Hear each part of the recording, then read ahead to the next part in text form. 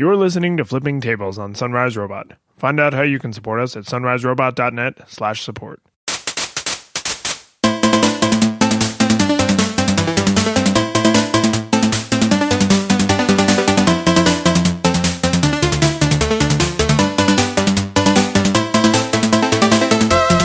Hey, welcome to Flipping Tables, episode 133. I'm one of your hosts, David Lyons. And I'm Michael Edwards. And we have in this follow-up to do a rare bit of apologizing for being wrong. Yeah. Which I don't think that's true. Set the table back up. I think we're actually wrong all the time about stuff, and we just don't always get called out on it. But this one is kind of an exception, because it turns out everyone was wrong about Microsoft and the golden key thing. So the long and short of it is this was misreported because what actually happened was way more complicated, and the clickbait headline of Microsoft has ruined the universe by releasing this golden key was just way too enticing. Yeah. So you have something that's difficult to understand, and oversimplifying it makes for a better story. So it's like the recipe for bad journalism. So I was in the room when you were listening to the reconciliation of the facts, but I wasn't paying attention closely, and I was not following it in my half-listen state. So I actually listened to it again because there is a lot about the super low-level bootloadery stuff that is just not my wheelhouse. And listening to the full explanation from Steve Gibson, who is usually pretty good at explaining this kind of stuff in a way like a less technical person would understand it, I was still just like, okay, so I guess it's not as big of a problem. Like, is that my takeaway here? So basically, if I understood all of this correctly, there is a key that is used to bypass certain things under certain circumstances, but this is by no means a golden key. This by no means allows, the Russians to hack into NORAD or anything silly. Like it is not good, but it's not the end of the world. And also another important caveat is this was not the kind of screw up that it was made out to be. It's not like, Jim really wanted to get home at 5 p.m. on a Friday, so he just pushed code out to production. Yeah. So all of the details and the ramifications were basically misreporting the story. So Justin, one of our loyal listeners, pointed this out to us on Twitter. So you can see his original tweet in the show notes, which you can find at sunriserobot.net/flippingtable/133. But more importantly, in there is the link to the Security Now episode on Twit, episode 573. And specifically, if you want to hear this explanation, it starts at about minute 12. Man, 573, someday, man. Yeah, really. It's some of those Twitch, just like 6 years we'll be there. Some of those Twitch shows, you just look at the episode numbers and you're like, holy crap. He's really cemented his place as no, I started podcasting and I still do it. But yeah, so if you want to know the interesting way in which the entire tech press got this wrong and what the actual ramifications are, just go listen to Steve Gibson, because I will do a terrible job. And then watch it again, because you won't get it. Yeah, it's genuinely confusing. I'm not excusing the tech press, but it was kind of a perfect storm of, wow, this is really complicated. But if we simplify it to this golden key story, right? That's kind of what happened, right? We all agree. Well, and we have all these sharpened pitchforks for the NSA that were ready to go. So yeah, and I know because it's Microsoft and they're not the news media darling that Apple or Facebook or Google is. I'm not worried about the backlash of golden keys can still work, because the main takeaway in people's minds will be that golden keys are scary and that we shouldn't have them, which is the right takeaway to have, even though that's not what happened. The story is, thank God it wasn't that golden key, not, right. Oh, it worked. Yeah, exactly. So fortunately, I think the press is not big on retractions and corrections. We've already now spent more time on this retraction than most real press does. Yeah, and no one's on those comment threads anymore anyway. No, they're not. So hopefully, if you want to understand this, you will get Steve's explanation better than I did. But that's actually all we have for follow-up. Yeah. So let's jump into it. You're right about everything else. Everything else was absolutely spot on. So tell me about self-driving cars. So there's a couple different big news. I mean, we've talked about at least one episode. We kind of went into a deep dive about like thinking about the future of driverless cars. But there's some big news recently that sort of opens the topic back up, and that's first off, Uber is going to be aggressively pursuing driverless cars, but they're intermediate stage. They're going to put an employee in the back seat just to make sure things go well. Wait, the back seat? Not the driver's seat? Maybe, I don't know. I thought I read back seat. I should look at the article. Okay, you finish. But and they're not there to drive. They are not controlling the car unless they have to or something goes wrong.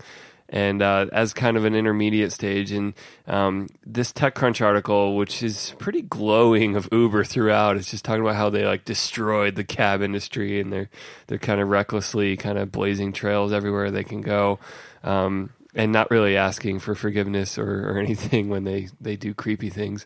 But they're trying to not wait for competitors to eat their lunch. They really want to be there first, no matter what the cost is of maybe rushing tech out the door before it's fully baked. I think one of the lines from the CEO was, "This can't just be about science," which I think is sort of a jab at all the research, Google's research and some of the other companies that are. I don't think they think it's just science, but nonetheless, they're kind of like, we're going to bring it to market. Oh, those guys just have their labs going on. Yeah, it does sort of have a programmer, like, fail fast. Yeah. Like, let's ship some code kind of a mentality to it. And it's like, people might die. Like, maybe research is a good thing here. Yeah, and I mean, many of these companies have banded together to form a lobby to try to get the legal situation straightened out to allow for driverless cars, because that's another barrier. It's just, it's not legal most places or anywhere really, other than very, very specific places. Yeah, like Nevada and like New Mexico or something. Yeah. So they're trying to blaze that regulation trail in addition to figuring out the machine learning, the computer vision, the high resolution maps of areas, which one company comes to mind that might have pretty good mapping data to work with. Apple? Is it Apple? Yeah, it's Apple. Apple. Okay. The other bit of news, and then we can actually talk about driverless cars again, is Ford has taken a step back from its party line of, we're never going to do that. We're totally doing it by 2021. And theirs is like even more sci-fi, because we're not just going to have a driverless car or an autonomous car. It will have no steering wheel and no pedals, like the cute Google Marshmallow car. Yeah. So yeah, they're going all in, trying also not to be left behind. And I mean, one of the things we talked about last time that I think is still relevant is if you imagine a company like Uber or whoever kind of changing culture enough that people stop buying cars as consumers, or at least like that, if that market changed by a lot and it was predominantly a company buying cars, like if Uber's just buying fleets for cities, what does that do to car manufacturing? If you're Ford, you're like, oh shit. Like, unless we're the lucky company that gets that bid, and even if we get that bid, everything's going to be driven down to nothing. Raised, like, it probably mirrors like phone component prices. Like, you previously you made phones, but now suddenly you just make the chip, right? Or the cord, or the little plastic piece on the corner. Like, then that can be a good business if you're willing, if that's the business you want to be in, but it's not the same as being the guy on top of the mountain. Well, and everything changes if you're Ford or GM or Honda or whoever in that situation, because it's like, well, now all of our expertise in marketing to people is gone. Yeah. Like, we're now dealing with businesses instead of with individuals. Yeah. So all that's like right out the window. All of your relationships with like individual dealers, like, so this is something Tesla had to deal with, is because it is actually illegal in certain parts of the United States to sell a car directly to an individual from the manufacturer because lobbyists. And it's like, oh no, you have to go through an authorized dealer. And it's like, why? Why are there laws requiring a middleman? Like, what could the benefit of that possibly be? Maybe there was one, but in the modern day, what could the benefit possibly be? So this would completely destroy that entire industry. Yeah. Like, oh, now why would you have a dealership? No one buys cars. So there's this can't happen overnight. It just can't. And that's like, I don't know how to rate Americans' obsessions with loving their freedom of owning their own car and driving it. Like super high. Well, it's super high, but like, is that something that can just turn on a dime and you're like, just kidding, we flipped a switch, no one cares about owning cars anymore? Or will it be this long, never dying, you can like Second Amendment level of obsession? This feels... At least there's no constitutional right to drive a car. Oh, jeez. This feels like a generational thing that is less passed down. Like, if you're a red-blooded American lad in Heartland America and your red-blooded American father was big into, like, drag racing, he didn't necessarily pass that on to you. Whereas something like the Second Amendment, or, you know, if you come from like a family of journalists or a family of doctors or a family of firefighters, like that's a family of firefighters. No, this is totally like, these are legacy industries where I was not picturing multi-generation. I was picturing like a nuclear family all firefighting. That'd be kind of cool. I'd watch that sitcom. But this is a thing that I don't think is as heavily like I don't want to say fetishized, but like religiousized, where it's like, oh, you know, Ma and Pa raced Fords on the drag strip, and gosh darn it, I will too, and so will my kids. Like, it feels more like, oh, you know, my parents were big into football, but like it just wasn't my thing, right? And then and that's just like, that's generalizing for like all people across the country. Then when you add in things like, do you live in a city that has good mass transit? Do you have in America? No, you don't. You don't. Do you have a line of work where having a car isn't that big of a deal? Do you have a personality where you don't really care if you can go out at the drop of a hat? Like, and for millennials, those things tend to be stacked against cars. You know, more of us do remote work, and more of us don't live out in super rural areas, and more of us are not really caring about having the freedom of like a car. Yeah. Well, it seems relevant. Did you see the recent John Oliver about predatory loans for cars? Yes. Yeah. Also that, because none of us have any money. But yeah, you can imagine, people that do need a car because commuting with public transit in their crappy city is 2 hours instead of 10 minutes in a car, and this could really help those people that otherwise may not want to own a car or can't and are being taken advantage of. Yeah, we have another subprime crisis coming our way. Yay. I do wonder with the Uber thing specifically. So like now when I get into an Uber, there's going to be a person either in the front seat or the back seat who doesn't even have like driving to distract them. How am I going to not talk to that person now? Like, that's one of my, as a slightly introverted person, I hate the pressure to converse. I mean, sometimes I'm fine. It's like, whatever, I'm just going to be friendly. But you want the choice. Yeah. Other times I'm just like, I just want to sit here and get to my place. Yeah.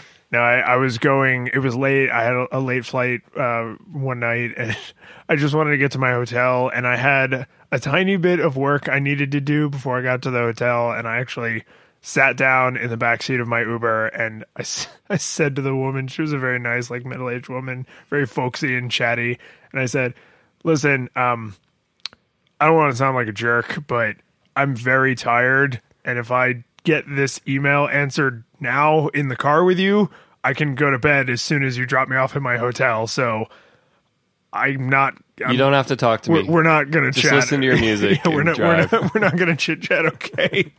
And she just laughed it off. She's like, no, honey, you're fine. Go ahead. Get some work done. And it was like 1 a.m. I was just like, thank you, God. Save me that extra 20 minutes when I get there. And to be fair, if I don't want to, I could just be friendly like that. Like, hey, I could just pretend I have work and just be like, hey. Oh, no, I actually did. But no, I know. But you don't want to have to do that every time. I could just address it and say, hey, I'm really tired. Don't feel like you have to chit-chat me. Let's just go and chill. And by don't feel like you have to, I'm telling you not to. Yeah. You may have heard chit-chat a little bit. Then on because we all knew Uber was going to do this, right? And I want to say it was the CEO, the exact source of the quote doesn't matter, but someone high up in the company said something to the effect of, well, our job isn't to employ people, but we don't feel like this is going to cause like a lot of layoffs. And anyone on the receiving end of that quote had to be like, hi, sorry, John Smith, Picayune Tribune. How will this not result in massive layoffs? Be one of the newest companies to have automation replace its workflow. Yeah, I mean, are you really going to pay people to sit in the car and be like safety nets? Which, I mean, only as long as the human culture needs to feel comfortable with the fact that someone's there. And the laws. Yeah. They may pay people to be legal loopholes. Probably same for like airplanes. Yeah. Which I mean, there's still stuff that the humans do, mostly taxiing and all that navigation isn't automated, but and the penalty for failure is way higher. Yeah. So, but I think this thing with Uber is, I kind of, as much as I hate to say it, because they've done some skeezy things that we've talked about before. Their God view. I'm kind of on their side with this. Like, if this is the logical way for their business to progress, and they are not, this isn't communist Russia. Yeah. That's my second Russia reference. Like, it would be weird for them to say, we're not going to do the thing that would provide an obviously superior service to all of our users just so we can keep drivers employed. Well, and like, if you remember one of the recent, it might have been WWDC last year or last fall, Apple showed off their like crazy robot that disassembles iPhones for recycling. And I don't remember that. I was like, oh, so they're going to manufacture iPhones with that thing as soon as they figure it out, because that's what they were showing us is, hey, we're working on replacing all of manufacturing. They just didn't say it. Yeah. It's like, this isn't just, oh, we're being green and good, which is fine, but... but yeah, I mean, why wouldn't you? Like, yeah.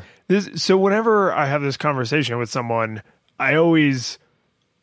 step 2, question mark, step 3, profit. But it's because I don't know what the intermediate steps will be like. And I hope that our government and, the governments of the world provide the right kind of social safety nets so that people can continue to function and live.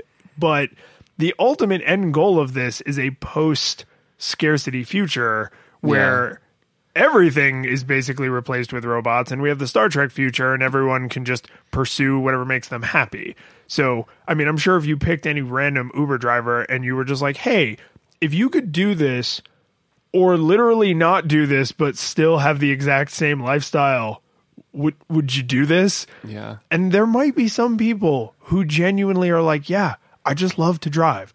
If I had my way, I would drive in circles all day and not take anybody anywhere. There'll be theme parks where instead of like the Disney ride where like you get to drive a car, it's like want to remember when people got to drive cars. Yeah, but they have to be closed courses where you can... They have to be a vanishing minority, right? Yeah. I mean, take like the extreme situation of a factory worker. Someone who works with their hands all day assembling an iPhone or a MacBook or a chair or whatever. If that person really loves working with their hands, chances are they would like to build other things like that they decide to build.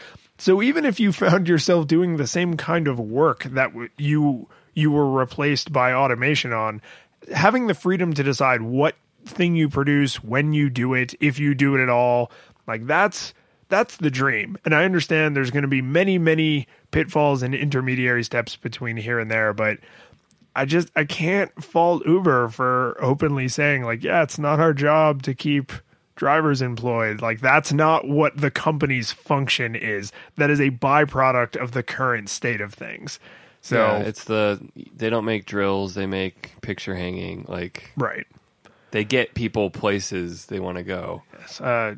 Transportation company, or what do they? Don't they have like some weird name for themselves? Like, oh, we're not a taxi company. We're a technology coagulating transportation human resources mega industry business service. It's something crazy. Yeah. I found the Apple robot. They called it Liam. So, yeah, there's no way that's just a one-off recycling thing. Like, it's... Well, because, I mean, you can just imagine the Apple executives watching that video in reverse and being like, soon. Right? like just have all the constituent components and then a robot will put it back They together. still had audio on, so the narration's like, zip, zip, zip, zip. This video makes no sense, but soon. And so from the Ford side of this, when you know, because you for a long time lived right in the middle of a major city, and now are you still going to be in a fairly urban part of Ohio? Yeah, Columbus is even bigger than Denver. So No, but will you be in actual yeah. Columbus? Like everybody says they're in a major city. no, I'm actually pretty close to downtown. Okay. Like a mile or two. So when I saw in this Ford article about like, oh, it's going to just start with like major city centers, you know, like get people around like on their lunch break or maybe like to an airport, or I kid you not, in this article it says to a seaport. Yeah. Hang on, guys. I got to get to the seaport because I'm shipping myself on a freighter. Crabs at already 1:30. I have to be at the seaport by 2. This, I know it's not the same infrastructural problem as broadband internet, but whenever I see starting in major city centers first, I have like terrifying flashbacks to like gigabit internet is coming to not where you live. CenturyLink, Comcast, Verizon, Fios has totally canceled their operations now. AT&T Uverse is boxed out of most major areas because of Comcast. Like, I live close enough to Denver that if in a pinch I could reasonably walk there, and yet I don't get a lot of the services that Denver takes for granted, like multiple internet providers at very good speeds because I'm in the suburbs. So I know this doesn't have the same infrastructural monopoly problems, but I could imagine a universe in which equally pointless laws are like, oh, well, of course the Fords are allowed to drive in Denver autonomously. We know they're safe, but those Honda autonomous cars, no, right? I think there's enough car companies, even though I know they're conglomerated a lot and just have tons of brands under like a master brand, a Megazord brand. But I think there's enough different brand of car going on that I doubt one car company is going to own this in terms of like regulation. I certainly hope not, but when you live in the suburbs and you hear people talk about like coming to a city near you, there's always that little party that's just like, is it how close? How close to me is it coming? And I mean, long term, this will obviously shake out. Like, you know, if you lived in the suburbs 20 years ago, you could only get dial up when everybody else was moving to DSL, and then you got DSL when everybody else moving to broadband. I know it trickles down. If we were casting a long slap bet, I wouldn't go against autonomous cars. Yeah, no, I can't imagine this not happening over the long enough term. And the only thing that will slow it down is not technology, it's regulation and culture. Yeah. Like those are the roadblocks. I was kind of amazed to learn about that there's already a standards body for what counts as levels of autonomy. Okay, so they're defining like different levels of automatic driving. Yeah. So these Fords that they're talking about releasing in 2021 will be SAE level 4 automated, which means that's the highest level, like no, 5. Oh, okay. So that's significant, is because Ford is saying like it won't be fully autonomous. It'll be fully autonomous under these specific circumstances. Is JD Power or any of his associates involved with this? It may be. I mean, this happens to be Stanford's Don't you website. just think of like a shadowed tinted finger, like like a Mr. Burns character. JD Power. It's actually, I think whenever I hear associates like that, I always think like the mafia. Yeah. So it's more like a Marlon Brando kind of like, let me introduce you to my associates. But level 4, back on track here. Level 4 is the driving mode specific performance by an automated driving system of all aspects of the dynamic driving task, even if a human driver does not respond appropriately to a request to intervene. So they're still expecting someone to be there, but the car is expected to do everything except in like the really extreme circumstances. Or there may be circumstances under which like you're not allowed to go into full driving mode. Yeah. So the sensors detect that the road is icy or that it's pouring rain or something like that. And then it might just be like, no, you need to drive. Don't you just like you saw Minority Report, like the highway in that movie was just like so fast because it was all automated. Well, no, the terrible iRobot movie. Yeah. Like disengaging automated mode. And it's like, no, these cars are going like 300 miles an hour. They would not let you. It'd just be immediate. Just everyone is now dead. But yeah, like an ambulance needs to go, so all the cars automatically get out of the way, and you don't have any horrific intersection collisions. Well, I mean, all of the roundabouts already should replace stoplights, and that's even including human drivers. And I'm sorry, Americans, they're not complicated. They're not. The car on the roundabout has right of way. You yield to it. Yeah, that's it. It's super straightforward. It's the same. That little yield triangle works the same way, even though the road is slightly banked. Have you ever spent time at a red light when there were no other cars? Yeah, let's put an end to that. Yeah. But I think this is very interesting because the levels of automation, because Tesla has come under a tremendous amount of fire for having kind of the gall to call the feature on Tesla's autopilot. Yeah. Because that implies that it pilots itself automatically, and it absolutely does not. It is a really, really kick-ass, sophisticated cruise control. Yeah. And it's amazing technology, and I wish that I had it, but if I can't sleep in the back seat, or watch a movie, then it's not autopilot. Like, if I can get in the car destroyed drunk and wake up at my house, then you have a fully autonomous car. Yeah, the is it legal to be drunk as the only passenger? Yeah. It's maybe the best litmus test. Yeah, or asleep. Yeah. Or my favorite one is not licensed to drive. Yeah. Like, could a child who wants to go to the mall or go to the movies get into this vehicle and go to their destination, right? Well, I'm already just thinking road trips where you packed your food and you can literally just go, and the only thing you have to do is wake up to put more gas in it, or God forbid, just recharge it. Yeah, just plug it in. Let's hope. But this is, I think, really important because only the 5th level of automation counts as full automation.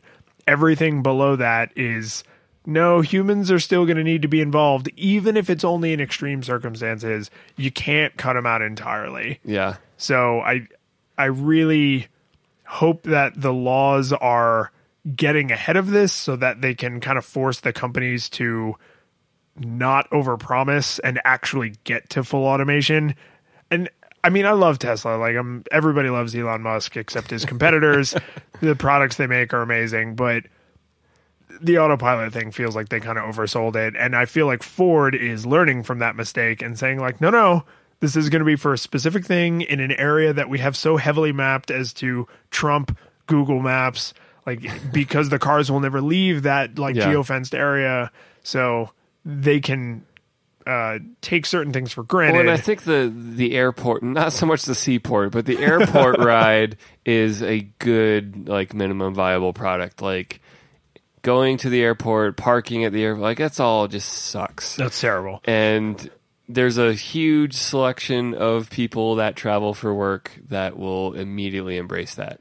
Well, and getting away from an airport. And then everyone who travels for other reasons, Yeah, if you're just any rando and your in-laws or your brother or whatever is coming into town and they're like, oh, hey, can you come pick me up? It would be awesome to be like, I sure won't. But a car with no human I'll Venmo you the price of the Uber. Or oh, I already have the app installed, and Uber will just show up and you'll get in it and it will be a beautiful new Ford and it will drive you to my house. That, yes, please. Even this is where the compromise I think starts to kind of set in is I live in the suburbs. I don't live right in Denver. So how close is this car going to get outside of Denver and actually come to my house, right? So I would totally compromise to it's going to drop you off at, this Target shopping center that's right on the border of, the city limits of Denver. Yeah. So it's okay, I'm going to just pick you up there, because that's a lot less work for me. It's a lot less work for everybody. It's a lot less expense. Like this is how in Atlanta, like where my in-laws are, like the train system there is phenomenal. Train pulls like right into the airport, and then it takes you actually really far out into the suburbs. So if you have people who are like way out, and then you just say like, "Hey, pick me up at the train station. I'm going to be there in 10 minutes." Like it's phenomenal. Yeah. So I would even accept that, but really I wanted to just drive it all the way to my house. There's huge sections of our country that don't have train infrastructure, and I'm not going to minimize the engineering challenge of automated driving because that's still something we're figuring out, but that's something we're going to figure out eventually, and it seems like we're not that far off. And so it's like all these cities that are not going to spend the crazy spend on a proper train and trolley system, maybe they can leapfrog it and just let these companies compete for automated driving and take care of that whole problem. Switch to electric cars, you don't have the environmental insanity impact that you do, that gas does, and maybe all these areas like some random podunk town that's just never going to have a public transportation system that serves the people. Well, and I'm not an economicist, but isn't the problem there unsolvable because of scale? So you're not if you have a regional airport. Yeah, they're not big enough addressable market for trains. Right, because you're not going to build a train that only seats 10 people because that's the only number of people who ever need to leave the airport on like a given day, right? Like those people are always going to be more reliant on personal freedoms like their own car because they don't have a lot of buses, they don't have taxis because the taxi industry can't stay in business in that small area. So you're constantly bumming rides off friends and family, which is not like a terrible thing, but what about in emergencies? What about people who, have like they're single parents and they have multiple jobs and schedules are inconvenient? Like there are lots of things where you can say, yeah, this town only has 2 driverless cars, but that's all they need. Yeah. They're never going to build a train that only seats 10 people. The infrastructure cost scales much better for cars than up and down train system. Yeah. I mean, because presumably if you can solve the self-driving car problem, you can also have a self-driving bus. So in a dense area where lots of people are going in the same direction, you could have a double-decker bus that seats 100 people. Yeah. And it's just like, yeah, this bus just makes laps back and forth on the mall ride or whatever, right? Sorry, humans who do those jobs, but like... Now you get to do a more interesting job. Yeah, please, God, something else. All right, should we move on? Yeah, I kind of want to talk about this Twitter thing just a little bit. And I say just a little bit because I don't think it really affects normal people that much. So yeah, Twitter they've had these controls for celebrities for a while, I guess. Us plebes haven't gotten them. And that lands because they also had that like separate app just for people with 1 million followers. Which I think any normal person could use. But why? And the experience was terrible because of the way it was designed. Yeah, because it's designed for not paying attention to who replies to you. Pretty much, yes. Anyway, Twitter's been being criticized constantly for years now about the lack of perceived efforts to curb harassment. And, we had a very public sort of celebrities are quitting Twitter because they get harassed like crazy by a bunch of shitheads. Leslie Jones from SNL and Ghostbusters movie was a recent example of that. She came back. Yeah, which is cool because she went out basically saying like, y'all suck. I'm not going to put up with this. And then she came back and was like, no, you know what? You suck. I'm not leaving because you suck. So like she got to make the right point on both ends of that otherwise tragic situation. So Twitter had been introducing tools for these, power celebrities that basically no matter what they post, someone's going to be telling them to go die in a fire or something much worse. Yeah, or if they're a woman, much, much worse. Yeah. So tools that will, for example, new accounts, which is a very common shadow puppet attempt by, you might think, well, why don't they just block these shitty people?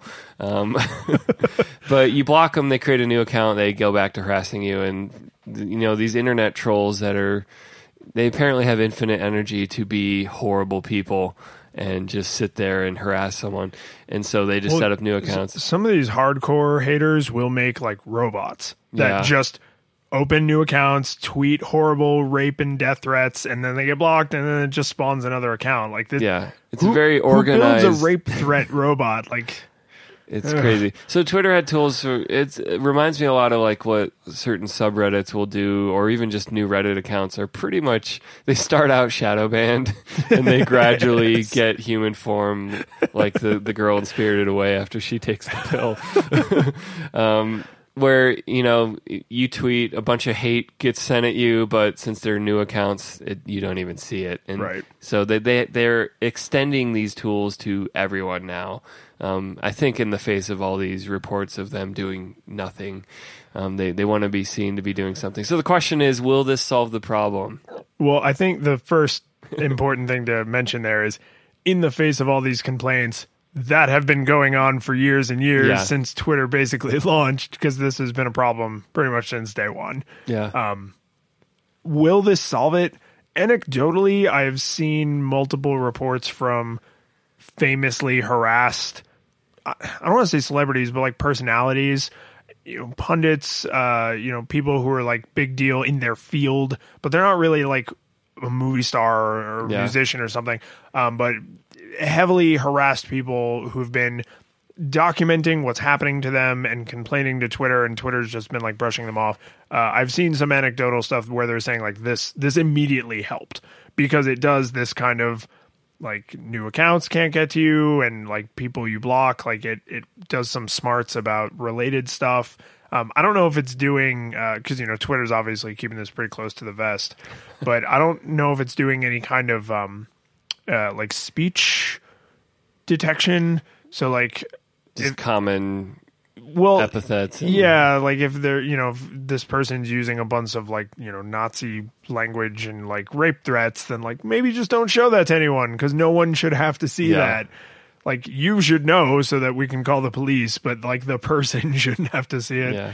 But I think this is then they might switch to images. Then you need image intelligence to combat that. I mean, it needs to be multi-pronged. There needs to be a variety of factors that you consider. Because the people that want to be horrible people apparently are well motivated. Yeah, it's frightening. It's really frightening, like that they put so much effort into something so terrible. But yeah, I mean, anecdotally, I mean, this is pretty new. It seems like it's going to work well. But like, I feel like you and I can kind of never test this. Right? Like until I don't want to be able to test this. Like, I want our podcast to take off, but I don't want to deal with horrible comments my whole life. Yeah. Where you can't say anything without, and I mean, I think one of the tiniest violin indignities of some celebrities is like you say something and then you get the same dumb joke from like thousands of people. Yeah. Tiniest violin, but I mean, I think it is remarkable that Twitter dragged their feet on this for so long, because they just opened up the verified thing, and they've always had some special tools for verified people. And now this is separate, but similarly related to managing your Twitter experience, and is now available to everyone. Verified, you have to apply for. Anyone can turn these settings on. The one thing, I mean, if I had to nitpick at this, other than like they should not have waited this long, is this would make me nervous that algorithmic stuff is bundled into this. Like, oh, we're going to show you the most valuable tweets in the order we think you should see them. And also, here's some ads. And it's like, no, don't. And if you're using Tweetbot, you get full abuse. Yeah, because Which is the case, apparently. Yes, of course, none of this stuff goes out into the API, or at least not yet. But please, Twitter, don't screw up this tiny victory you finally have after like 8 years by bundling your algorithmic nonsense with your please don't send me rape threats button. Like the I don't want to see rape threats button should be available to everyone and should have no caveats or strings attached. Well, and I don't want to dismiss the fact that they should have been working on this sooner, but I am sympathetic to that. It's not an easy problem, because I mean, every forum on earth deals with crap whether it's spam bots or real people being terrible. And It's true. I mean, we see a lot of these things on Reddit to try to control it. The voting system lets users kind of be mobilized to bury crap. But that's not going to work on Twitter. You're not going to get people voting on tweets that way because it's not congealed conversation the way a Reddit thread is.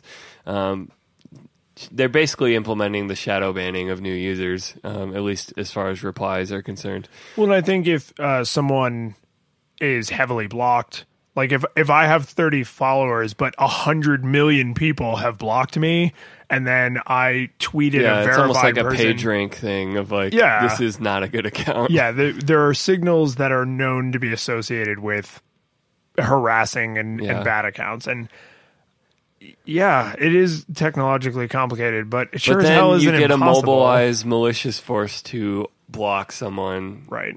intentionally, and then Yeah. how do you distinguish between these two situations? That's why you need a lot of signals to key off of, because, and they could be weighted differently. That's fine. I get that. But So I'm not saying they should be excused for dragging their feet, but I do think it's a harder problem than people think. And everyone's kind of just yelling, fix it.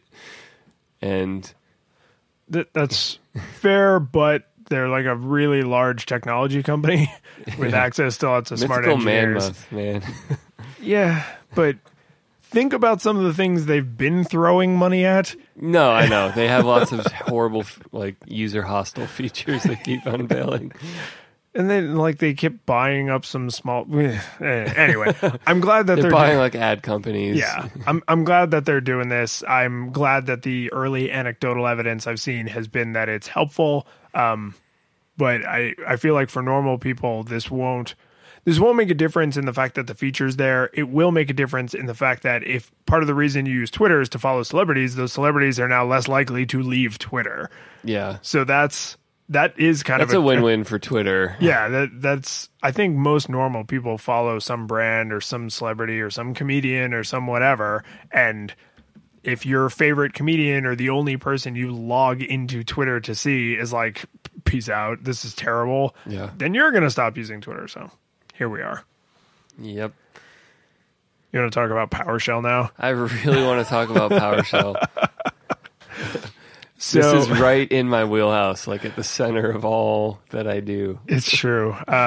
This can be another kind of short conversation, and just think it's kind of funny that Microsoft cannot freaking catch a break. So, and they're always the architect of their own demise. So, PowerShell is the more modern version of like the old command line, like the old run DOS prompt that was always in Windows. So for a long time, if you didn't know, Windows was actually secretly just DOS underneath. And then I think it wasn't until XP, right? Or no, like Vista or 7. Okay. Yeah. No, XP was, you could still totally like boot back into DOS. I thought it was emulated. Was it? It doesn't. Slap bet? No, I'm just kidding. I should never have told you about that. But it was longer than people think. One of the more Microsoft-friendly listeners, please set us straight on this. Yeah. When was DOS only emulated and Yeah. not actually at the foundation? But even after it was no longer the star, you still had, the command prompt, which had all of these tools that were exactly like they were in DOS, or so similar as to be indistinguishable. And then PowerShell came along, and it was like, okay, we need like a modern terminal, because Windows always kind of shied away from the terminal, because that's literally the entire point, was to not use the terminal. It was to use the graphical user interface. So PowerShell, and then everybody was like, hey, that's cute, except it's not like POSIX compatible, so go screw yourself. Yeah. And everyone I know who either developed in a Windows environment or they just prefer to use the Windows environment speaks very highly of PowerShell. Like, I'm just more familiar with Bash, and I mean, I'm not a terminal pro, but I mean, I'm more familiar with Bash, so I'm kind of like, hey, PowerShell, whatever. I don't use Windows, but I'm glad you like it. Well, now they've gone and shot themselves in the foot by trying to do something nice, like they always do, where they were like, hey, we're going to open source PowerShell and we're going to compile it against Linux. So people on Linux will be able to use all of these amazing PowerShell things. And they have a very gleeful 50-minute video where they demo all the things you can do, very steeply addressing how people like to set up shortcuts and various kinds of shorthand while defending their verbose approach to everything. Yeah, and and you see this video. I have to comment. No, go ahead. There's two men at the start of the video, and I was like, one of them's clearly like a community manager kind of guy. And then the video starts, and he's like, "Hi, I'm tech evangelist, blah blah blah for Microsoft." So I won't say anything, but if you just look at the thumbnail and take your guess, which one is the tech evangelist? Yeah, knowing one of them is, and you have 50-50 shot, you have a better than 50-50 chance of guessing. Which I get the audience. This isn't like an Apple White Room video. This is very much targeted at developers that they want to entice. And so it's very heavy on details. That's why it's 50 minutes and not 2 minutes of, happy music and motion graphics. But it should be all motion graphics, and they should have hired you. Yes. But the problem that immediately came out of this, because Microsoft just isn't allowed to have nice things anymore, is it's open source, it's free, but open source means kind of two different things. It's literally whether or not the code is open, and then there's all the cultural stuff that goes with it. Yeah. And they put the PowerShell code on GitHub, because where else are you going to host your open source code? And then the guy who actually either made or is just currently responsible for curl, the curl author said curl's super common, POSIX compatible terminal utility. And Which said, people used to have unprotected sex with everything pretty much, to install on their machine. Just curl wget whatever application and install. This will be fine. It's over HTTP. It's fine. This person actually opened an issue on the PowerShell GitHub repo and was like, "Hey, you have aliases to curl and wget that in no way work correctly. So, here's how you should change this to fix it." And Microsoft just immediately was like, "Yeah, we're not going to do that," and just totally shut it down. Yeah. And to be fair, there's a couple of people from Microsoft who came in and they were like, "There's a discussion that needs to be had before we just blanket accept your recommendation. So we're not shutting you down. We're just saying this isn't as cut and dry of a fix as you're making it out sound." And the guy and several other people kind of chime in and like, "No, it is. No, you shouldn't." It really is pretty clear. You shouldn't have aliases that don't work identical, because then they're not aliases. You should remove these aliases. Like, "Oh, but that'd be a breaking change because everybody's already expecting them to be there." And the guy, the curl author, is like, "Yeah, it's already a breaking change because they expect them to work a certain way and they don't." So this is unfortunately, because Microsoft took the position they did, any action is now wrong. Yeah. Making this change would take probably a bunch of effort on their part and break it from the way it currently works, and doing nothing is bad because it's going to break the way people expect them to work. So it's like, you guys, sorry, y'all, don't put yourself into these positions, Microsoft. You had the chance to implement them correctly or just not implement them. Yeah. It reminds me of all of Apple's open source stuff until Swift. They're actually legitimately doing that with the culture stuff too, and not just the code exposed. But everything else was just like, here's a bunch of code, okay, see ya.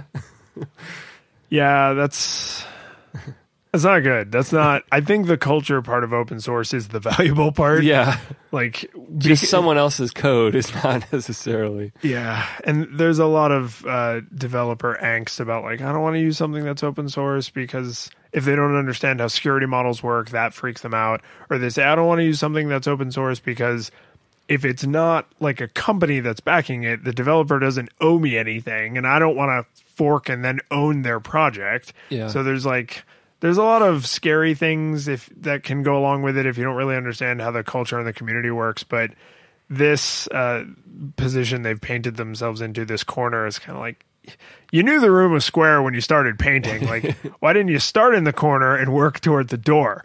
Like, I'm glad this is just like Microsoft's whole thing is like, it's always like 2 steps forward, 1 step back. Like, hey, we're going to compile this awesome tool that we think you guys are going to love onto Linux. You don't even have to come to Windows to use this amazing tool we make. Awesome. Also, it's going to be open source. That's phenomenal.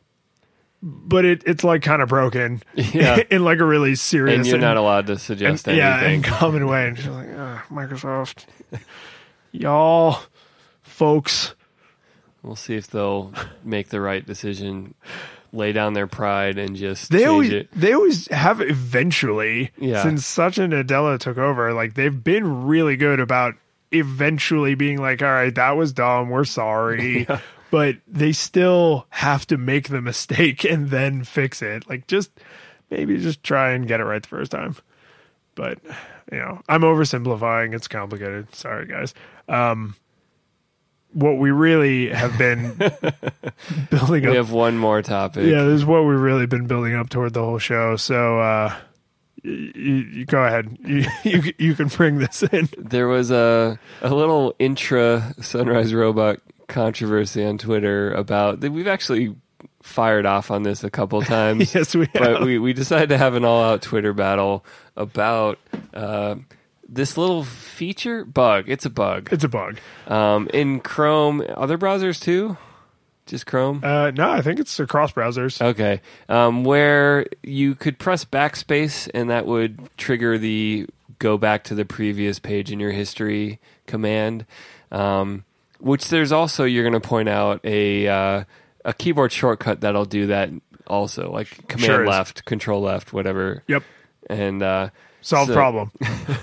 Anyway, one of our co-hosts on Sunrise Robot, Matt Duncan, he hosts Bits and Pieces. He's been on Flipping Tables a couple times. Yep. He very much disagrees with us about this. He used that feature. He likes it. And was very angry when they took it away as the default behavior. Yeah, and so did you bury the lead? So in a very recent version of Chrome, I very much buried the lead. They finally took this out. So up until like I think 3, 4, 5 weeks ago, like very recently, if you pressed backspace, it would be akin to pressing the back button. Yeah. And now, not only is that no longer the default, it is actually removed entirely. So, in the interest of a Socratic dialogue, why is that a problem? Well, according to, I thought he was like a normal smart person, but according to this crazy madman we have allowed to host a show on our network, users never have any focus issues. They always know whether or not a text field is focused. They always know if... Oh, so backspace is used for other things. Well, only for stupid people who don't know where the cursor is currently focused, yes. Yeah. This is like the one key on the keyboard that I think is worse than every other. I kind of want to do a little user poll of, and post this in our Reddit community, which you can find at reddit.com/r/flippingtables. Have you ever been on a web page, maybe interacting with a form or just whatever, you're going to go type something and pressed backspace because you made a typo or you want to delete what you wrote, and realize that text focus had shifted and now your browser has switched to another page and then you get angry? Yeah. Has this ever happened to you? It's happened to me a lot. Yes, it has only happened to me. I have never intentionally successfully used backspace to navigate, because who does that? Yeah. Matt, apparently. But the thing about this, his counter argument to this, and I've heard this from a few other people who are pro backspace navigation, like, well, every modern browser saves whatever you typed into the form. Yeah, it you caches your form values. I'm like, neat. So instead of just putting the knife somewhere where I wouldn't cut myself, I just bought like a really big box of Band-Aids. Maybe just if I wasn't getting cut so much. And I was we were trolling a little bit. Like, it was a friendly, see me troll. it was a friendly fight, but I mean, he very much thinks this is an acceptable keyboard shortcut. We very much do not. Well, and I mean, one of the other defenses is that text focus is, quote, obvious, that it's a blinking cursor and you should look before you type. But I don't know. I'm command tab, command tilde. I'm switching all over the place. And then, I mean, it happened during the recording of this episode. I thought I was going to type into Sheets. It typed a letter into Slack, and I pressed enter to like figure out what was going on, and I sent you a message that just said C. Yep.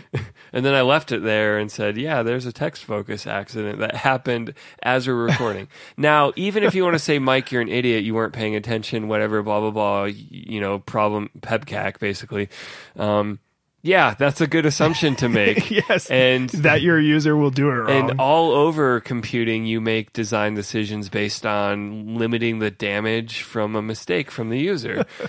Save dialog boxes will take, any dialog box. If you press enter on it, it's almost like if it's well designed, it's the safest, least destructive option. Yeah, if you accidentally close your window and it says quit without saving, it defaults to no. Yeah. No, don't quit the application. I did that by mistake. Please don't destroy all my work. Yeah. Right? Or if you're exiting and it'll say like save work and it defaults to yes. Yeah. So that if you're just mashing the keys for whatever reason, or your cat is walking across the keyboard, they'll accidentally do the right thing more likely than they'll accidentally do the wrong thing. And because backspace has one and only one specific use, I don't see why you would ever double it up to do anything else. Especially when another keyboard shortcut already exists. And also on every platform, you can define your own keyboard shortcuts. Yeah. So this is something I did not link to this in the show notes, and I'm not going to because it wasn't terribly interesting, but there were a couple of nuggets in a very large Reddit thread I found where people were arguing about this specifically with Chrome, like removing it as the default or as an option at all, which we'll get to in a second. But several people did not seem to understand the limits of Chrome's influence on their life, because I mean, literally a half a dozen people before I got bored of checking were like, I use backspace for all kinds of things. Like when I'm playing Counter-Strike, that's the button I use for crouch. And it's like, that has nothing to do with this. Yeah. That has nothing to do with, you can still use backspace for things. Yeah. We're specifically talking about in the browser where backspace's only function is to delete text. Don't give it other functionality. Yeah. Especially functionality that would destroy the text you thought you were deleting a portion of. Yeah. And even if it's cached, it's just a slap in the face that it's infuriating to see the browser go back when you're like, no. Well, it's jarring, it's confusing. And so Chrome, or I guess Google in their infinite kindness, made an official extension. It's not a flag. It's not a checkbox. It's not a secret option. You actually have to install a Chrome extension to re-enable back to take you back. Yeah. So if your muscle memory is such that using Command or Control Left is totally outside of your ability, you can install this extension. Yeah. Well, one of the thought experiments I wanted to propose is imagine this was never the default, that it was never part of browsers. And would this idea have occurred to users? Maybe. But could you win the argument to add it if it was no one's muscle memory, no one had ever done it that way? Like, would you win that design argument? Well, okay, so you have, you're on your iPad Pro right now, so I assume your backspace key actually says delete. Yep. Right. Okay. So I'm on a MacBook, and of course it also says delete. But on every Windows keyboard, doesn't it say backspace? Yeah, and then delete is the forward delete by default, isn't it? Yes, but there's no with separate key on bigger keyboards. Yeah, but I mean, like on an older, like full, like 108 key or whatever it is, the larger keyboard that has a number pad, there's like page up, page down, home, end. But is this, I mean, some technology historian, please tell me, like, does back do this literally anywhere else because it's not go back, it's not back, it's backspace. Yeah, it's not previous. It's just like return is subbing in for like carriage return on a typewriter, and we now also use it to be like confirm. Yeah, I mean, I really think a modifier key with an arrow to the left makes a lot more sense. It's certainly more in line with like the visual element of the back arrow, which always points left. At least for Western cultures. Left to right. Do you think in a Japanese or like a Hebrew browser, the arrows would be reversed? Oh man. If we have anybody who's listening that uses a Japanese or a Hebrew or any other right to left language, that would be a super cool trivia fact. I do want to say, Matt, you can have your chance to defend yourself. We're not just going to flog you in public and then call it done. We'll talk to you, but you can either submit a recording defending yourself, or we'll have another conversation next time. He's busy at Gamescom right now. That's why we couldn't have him on the show this week. Well, we'll probably have to have him on for his annual report anyway. Yeah. But this is, I think, our 2 points combined have permanently this table is flipped and can never be unflipped because there's already a widely understood keyboard shortcut to do this that you would never accidentally confuse with other functionality. And if it hadn't just been this way when you showed up, would you have filed a bug report with Chrome asking them to add this as feature? No, you would not. Yeah, and you wouldn't win. I do have to also point out, which I tweeted this at Matt being all snarky, an XKCD comic where a bug would have I forget, it was like some keyboard button would like make the CPU heat up, which would do something, and then they fixed it, and then a bunch of users wrote in to complain that they had like they now heat their apartment using this bug, and they don't think it's a bug at all. And the moral of the story is any bug you fix messes with someone's workflow. Yes, all changes, whether it's obviously a bug or if it's just like a feature change, or a tiny little accessibility tweak, a little UX thing. If you had perfectly square corners and now they're rounded by 1 degree, somebody's going to be like, no, I used those to measure the cabinets I was installing. I need them to be perfectly square. There will always be something. Yeah. And someone will say, you're literally killing people with this bug fix. You are literally Hitler. So I saw a statistic, and I don't think that this was scientific, but apparently when Google first announced they were going to make this change in Chrome, there was some kind of like 4% or 0.4% of users reported that they actually use this intentionally.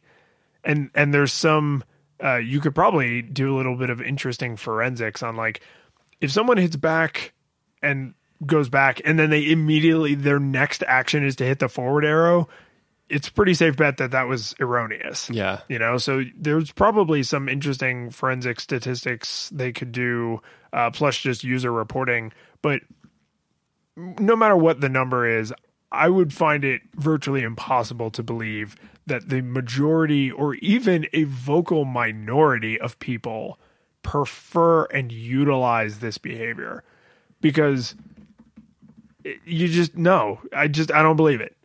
The fact that I even personally know people, because Susan of Eclectic Readers is also like, no, I use that shortcut. And I'm just like, no, how do I know more than one person that actually thinks this is a good idea? Your own wife is wrong. My own wife.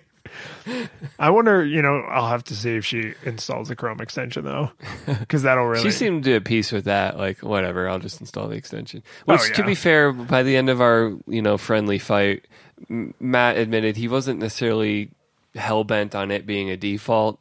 He just wanted the option. And, I mean, the plugin kind of was irritating to him. Well, and so when I found this plugin, Go Back with Backspace, which, feels a little on the nose with the name. Nothing cute or clever for marketing there, but I noticed there's 231 reviews as the time of this recording, but it only has 3 out of 5 stars.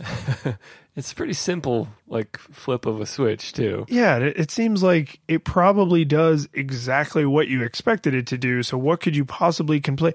Oh, because you don't think you should have to do this because you think the way you do it is the right way and everybody else's way should be an option. Your way is the default way. And of course, when you switch to the reviews tab, the first 3 reviews are 1 star because I shouldn't have needed it in the first place. It works, but WTF? Why would you break this button functionality?